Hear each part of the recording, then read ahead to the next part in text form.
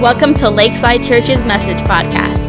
Our prayer is that you fall in love with Jesus, find a church family, live in freedom, And be active in your purpose. Let's join the message already in progress.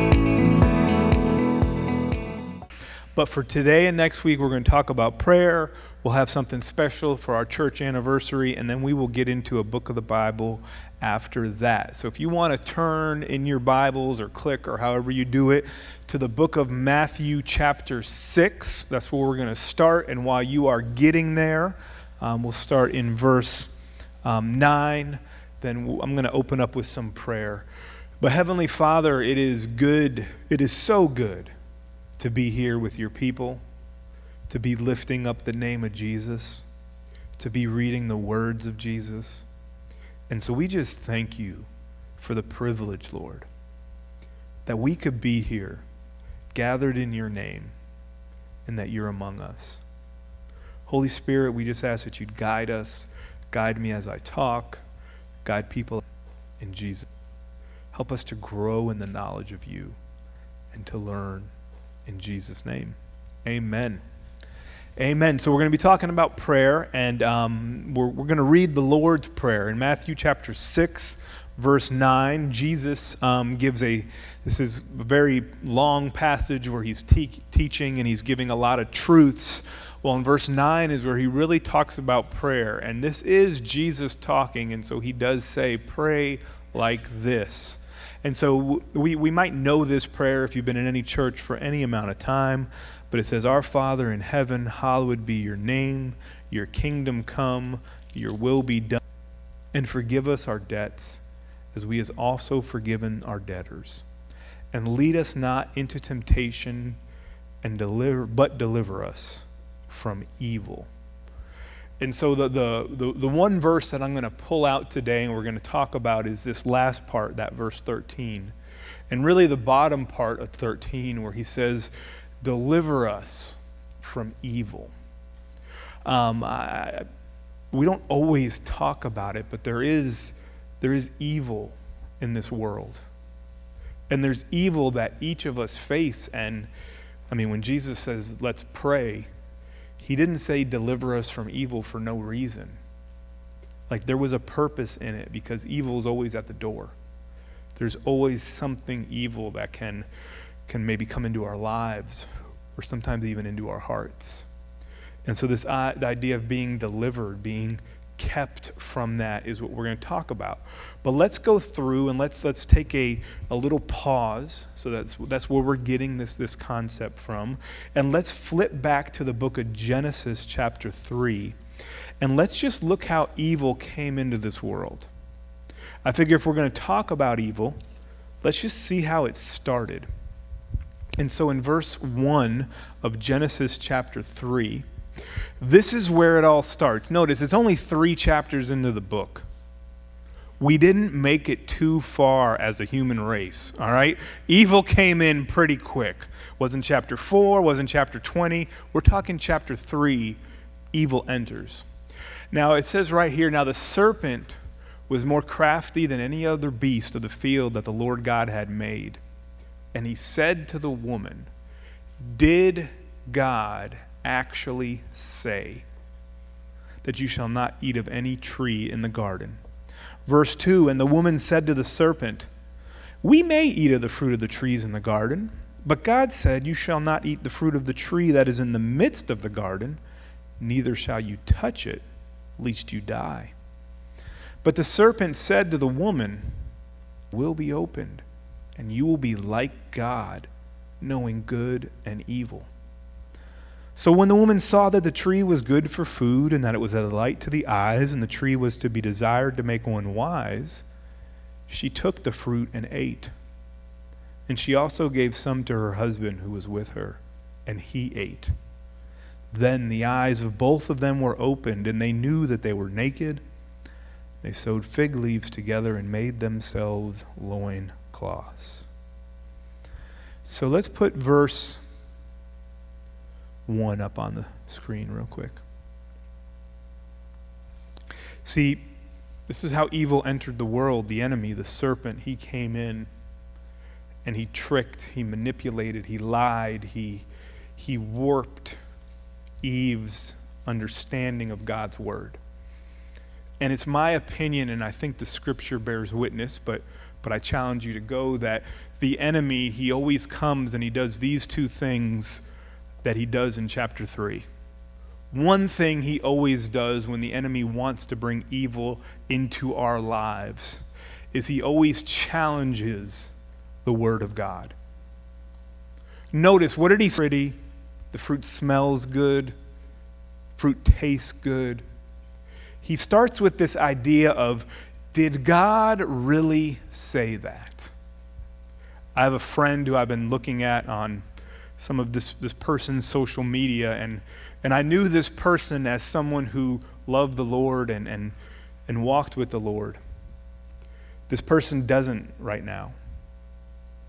And I think everybody I've seen, and I've known a lot of people that have been in church with me, that have worshiped, that have served, that have sometimes even shared God's word in different ways, maybe small groups or maybe even up in front of a church like this. All away. Always gets a foothold with this first question the enemy asks us. Did God really say that? The answer was easy. Yeah. Yeah, he did. That should have shut it down.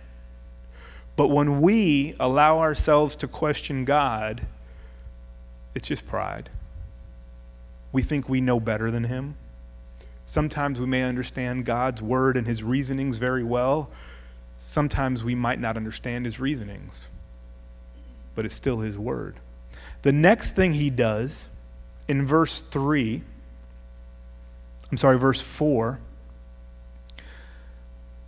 he says, you're not going to die. And then in verse 5, because she goes, hey, it's going to make us die. He says, no, you're not going to die. Again, you're questioning God's word. You're giving an alternative to God's word. Verse 5, he does something very interesting, and I think he started, and I think he does it in our lives. He starts with us questioning God's word, but then he does something so slick. And I want you to understand the enemy is good at this. He's been doing this since Genesis chapter 3. Instead of questioning God's word, he does something else. He says, hey, for God knows that when you eat it, your eyes will be opened and you'll be like God. What is he doing here? Adam and Eve were the only two things in creation, children that were made in the image of God. They were image bearers. We are, as their children, are image bearers of God. There's something in our nature that we desire to bear that image. He takes her desire and he twists it. Rather than being like God by obeying his word and doing what he says to do, he gives her this alternative way to be like God. It was a lie. She's already like God. But the devil, the first thing he does is he makes you question God's word. He takes your desires and he tries to use them against you. He gives you a different object, an idol for your desires. The desire to be like God is good. We should all desire to be like God. Like that is a good thing, but there is a way to go about it. For us today, the way we can become like God is to put our faith in Christ, to have our sins washed away by his blood, to have our hearts changed by the Spirit which Jesus sends. And if our sins are washed away and our faith is in Christ and his Spirit dwells within us, then we can be like God. The desire to be like God is not bad. It's the way to go about it. And so the enemy will often take our desires, yours and mine, that could very well be good, and twist or pervert them. I think the kids are having fun. That's okay. Some of y'all are like, I need to go see what they're doing. This sounds a little more exciting over there. But to take our desires, to twist them, to warp them, and to make desire thing unholy. For instance, we have physical desires. They're good. The desire to eat is good. You need to eat to live. The desire to be intimate with your spouse is good. But he will take those types of desires and twist them to where maybe food is your idol, or maybe pleasure is your idol, or maybe whatever. And so that's what the enemy does. Now, why am I sharing that with you? Because I don't want you to be ignorant. I want you to read, but it's not okay to question God's word. Do you understand that? It's okay to have desires, but those desires must be submitted to God, just like John said. John said in his prayer, I was listening, and I said a big amen on the inside, but he said, Lord, bend our will to yours. You can have a good desire, but if it's not gone about the right way, the enemy uses it for evil. We all have a desire to be loved, but the enemy can use that for evil. Like, he's slick and he's sneaky. So that's where the enemy comes in. That's where evil enters the world. Let's flip to the New Testament, and we're going to kind of do a survey of some scriptures and go pretty quick over them, and we're just going to see how the New Testament understanding of the enemy works. In Matthew chapter 4, verse 1, you see one of the first things Jesus did. Notice this is before Matthew 6. He hasn't even really started teaching yet. Jesus grows up, and there's a period of time where he's just growing and he's just becoming a man. Then he gets baptized by his cousin John the Baptist, and it is that point that he starts his ministry. We know that because at his baptism, the Spirit of God comes to him. What is the first thing the Spirit of God leads him to? It's into the wilderness to be tempted by the devil. Jesus, is one of his main focuses was to do business with the devil, to defeat the enemy. Notice he didn't take a step away from the presence of God. He followed God's Spirit right into the wilderness. Why? Because most of us in here know that at one time we were in the wilderness. We were lost and alone under the control of the enemy. And Jesus came to us. Another interesting thing Jesus says about the enemy is in Luke chapter 8, verse 11.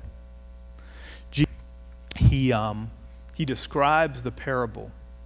He says the seed is the word of God. So in the parable, you guys may know it, man plants seeds in different areas, and there's different results of the seed. But the verse 12 of chapter 8, it says the seed is the word of God. Verse 12, please. And it says, the ones along the path, so that's one of the areas where the seed was sowed, they heard the word, but the devil comes and he takes away the word from their hearts so that they don't believe. Has God said? It's the same thing that happened in Genesis. There's a certain number of people that the devil comes and he takes away the word from their hearts. The only way into your heart is by deceiving it. Did God really say that? And we know that's true. There's people that we know have heard God's word, that have heard his truth, but they don't receive it. And they allow the enemy to steal it or to attack it and take it from their hearts. Peter is giving a speech in the book of Acts chapter 10. And he's talking about the works of Jesus. And he's defending. He's making a defense. And he says, you yourselves know what happened throughout all Judea. And that's the area where Jesus is. A big speech. We're not going to from Galilee after the baptism of John. So Peter's about to give a big speech. We're not going to read the whole thing where he's talking about Jesus' purpose and giving us an overview. And in verse 38, he says something very interesting. Verse 38, please. with the Holy Spirit. I just said that. And with power, and he went about doing good and healing all who were oppressed by the devil, for God was with him. Peter is giving us a little bit of an understanding, and I know that we're not doing a big talk on the devil and a big talk on demons, but you have to understand that we live in a time and a place where the enemy wants to oppress people. And he's been doing it since Genesis chapter 3. His desire is for you to be under his hand. Why? Because if you're not under his hand, you're under God's hand. He hates God. He can't hurt God, but he can oppress you. But what did Jesus do? He attacked. He had the Spirit of God. He had the power. He went about. He did good, and he brought healing. Notice it says there's healing.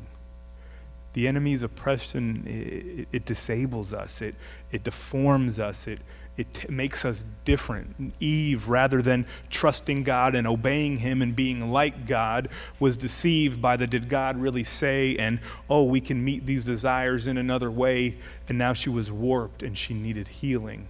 We are all like Eve. We've all disbelieved God and tried to meet our desires in ungodly ways. And that's oppression, and we need God's healing. In James chapter 4, James, Jesus' brother, is talking about the enemy. I told you we're doing an overview.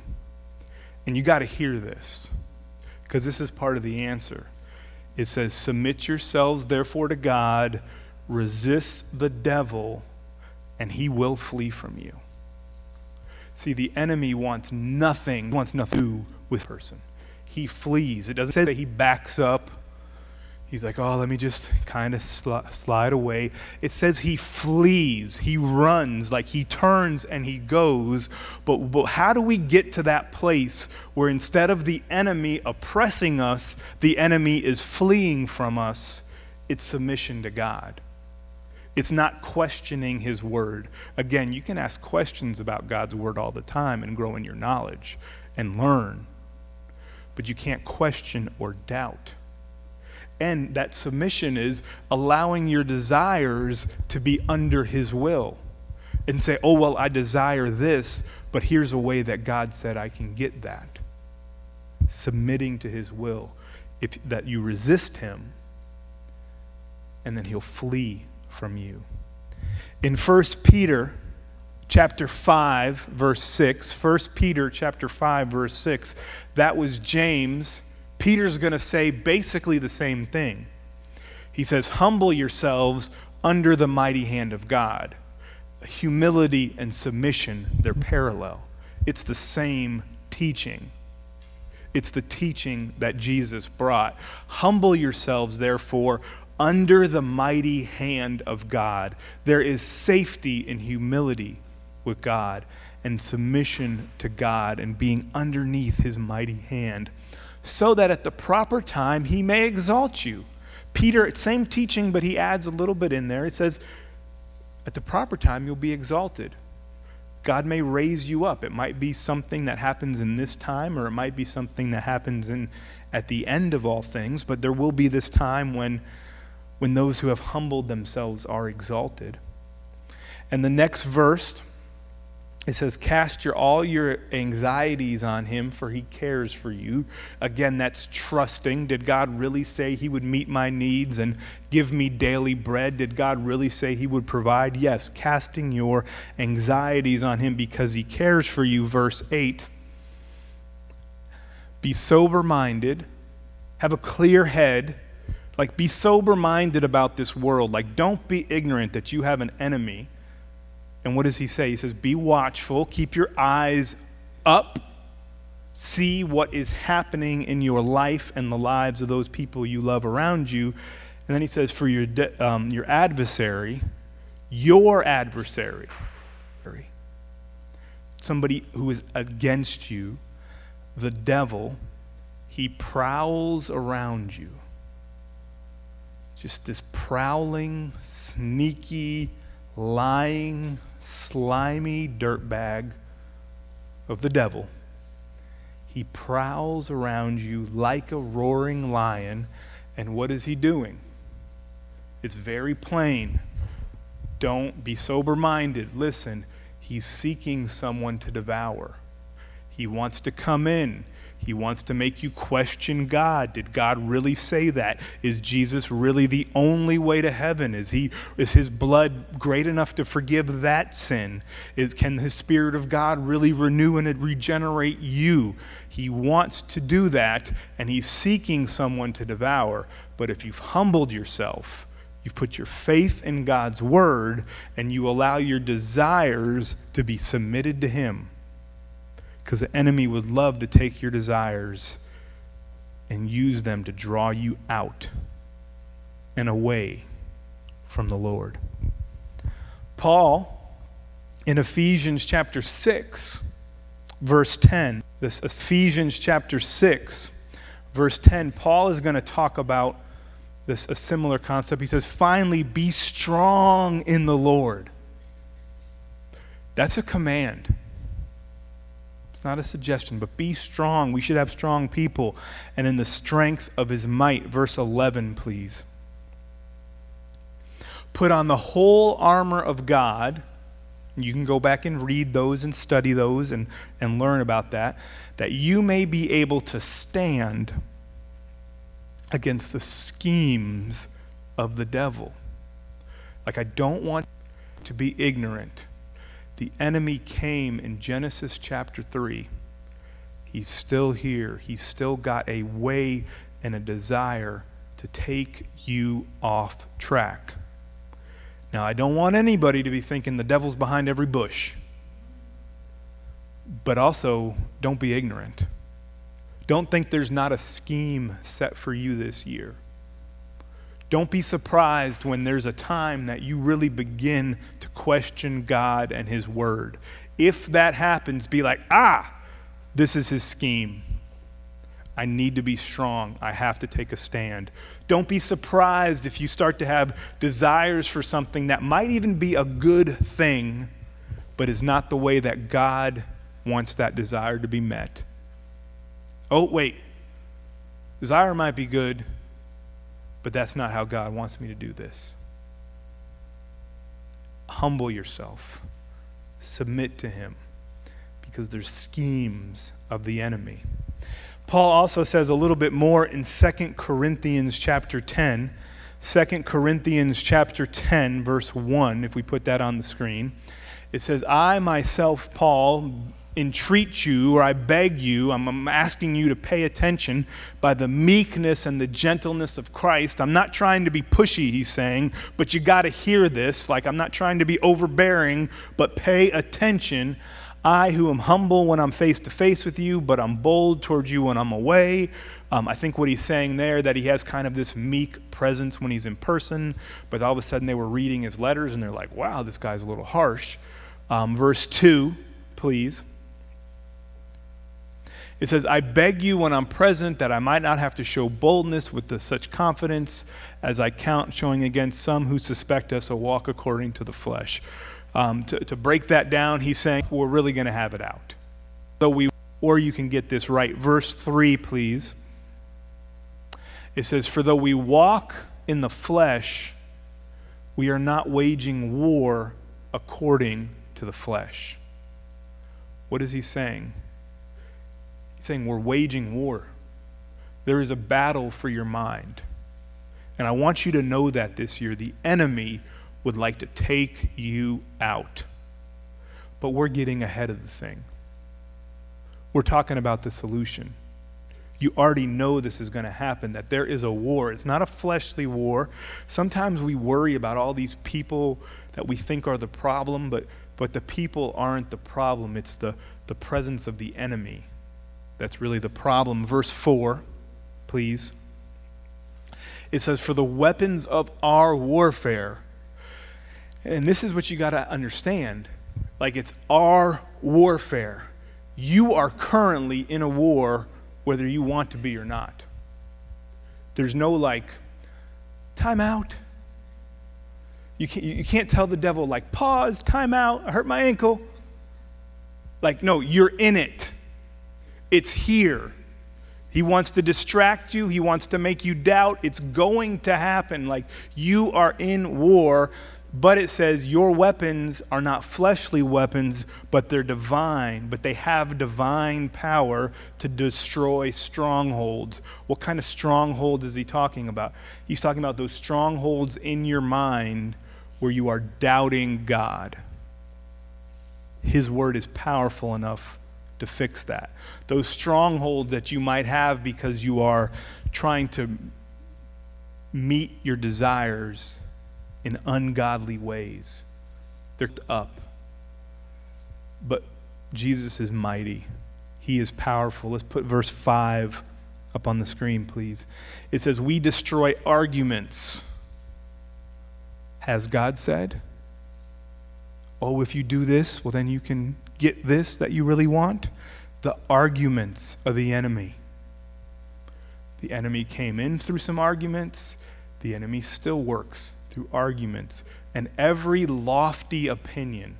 If we have an opinion that God got it wrong, that's pride, because he didn't. Every lofty opinion that raises itself, that you have these weapons and that you're in a war, and then all of a sudden he makes this whole long thing about these arguments, these opinions, taking thoughts captive to Christ. And I just want you guys to know that this is where the war happens. This is where the war happens. And it's going on whether you like it or not. Verse 6, please. It says, being ready to punish every disobedience when your obedience is complete. I believe what he's saying there is that there is a time when Christ will come to punish disobedience, but now is a time for us to find obedience, to repent, to turn to him. John, the Apostle John, so we've looked at what James have said, we looked at what Jesus has said, we looked at what Paul has said, we looked at what Peter has said. Revelations chapter 12, verse 12. Here's something that John says. Now he's in the middle of a big vision, but I think this part is true. It says, rejoice, O heavens, you who dwell in them, but woe to you, O earth and sea, for the devil has come down to you. If things that are passed on, you live in the sea, you got to deal with this. Our loved ones that are passed on and that are with the Lord right now, they're not fighting the enemy. It's us here, you and me. It says, for the devil has come down to you in great wrath because he knows Jesus is going to put a stop to this. He will come back and take that serpent by the neck and crush his head. And he'll throw him into the lake of fire, and he'll stay there forever. But that's not now. Right now there's a war. Right now he's coming against you, and he's got these plans, and I'm not trying to scare you. I'm trying to make you aware. If you leave here scared of the enemy, you didn't hear anything I said. Because not only have I warned you about his plans and I told you about how he likes to manipulate you, but I've told you the answer. Submit to God. Humble yourself. Cast your cares on him. You've been given mighty weapons, divine weapons to tear down these arguments. And so if you start to question God, be like, ha, not today, devil. You start to have your desires and start to try to want to meet them in unholy ways. Whoa. Not today. Not today. We're going to close right now. Would you bow your heads with me for a second? Would you reflect? And maybe you can say, you know what, I've been deceived. I've been questioning God lately. Not asking questions. Asking questions is fine. But you've been doubting God's word, doubting Christ, doubting the cross, doubting his love, doubting his mercy, doubting hope. Maybe you've been just following your desires instead of following Jesus. You've been serving your own heart rather than seeking his heart. Maybe. I don't know. But if there's anyone in here that you've been questioning God, questioning his faithfulness, would you just humble yourself for a second? Put your hand up and say, you know what, that is me. Amen. Thank you. Anybody else? Amen. If there's anybody in here that you've been submitting to your desires, but you haven't been living for him, you've been living for yourself, would you humble yourself right now? Just put your hand up and say, hey, that's me. I've been living for myself. Amen. Amen. Stand with me, church.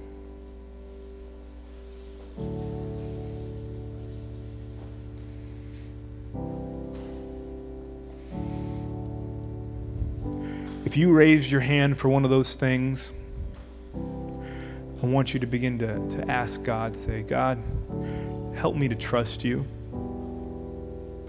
God, help my unbelief. There was a man that came to Jesus, and Jesus said, if you believe, it's possible. The guy said, Lord, I believe, but help my unbelief. Maybe some of you need to pray that prayer right now. Say, God, help my unbelief. If you've been living wrong, serving yourself instead of God, maybe you need to say, God, forgive me. I submit to you. I will stop that. I will put that away. I will repent and turn from whatever it is. As the music plays, I challenge you, church. Pray to your God. Seek your God. Invite Jesus to work in your heart. Humble yourself. Resist the enemy, and he will flee.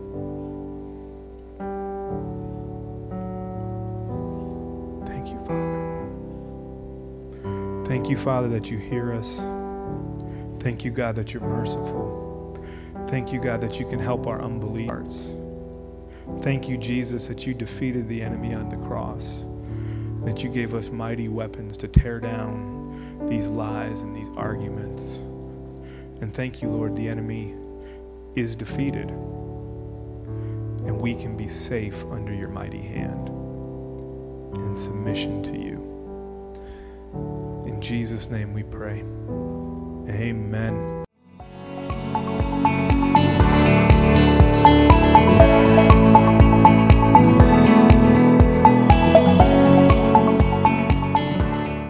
Hey guys, I'm Bob.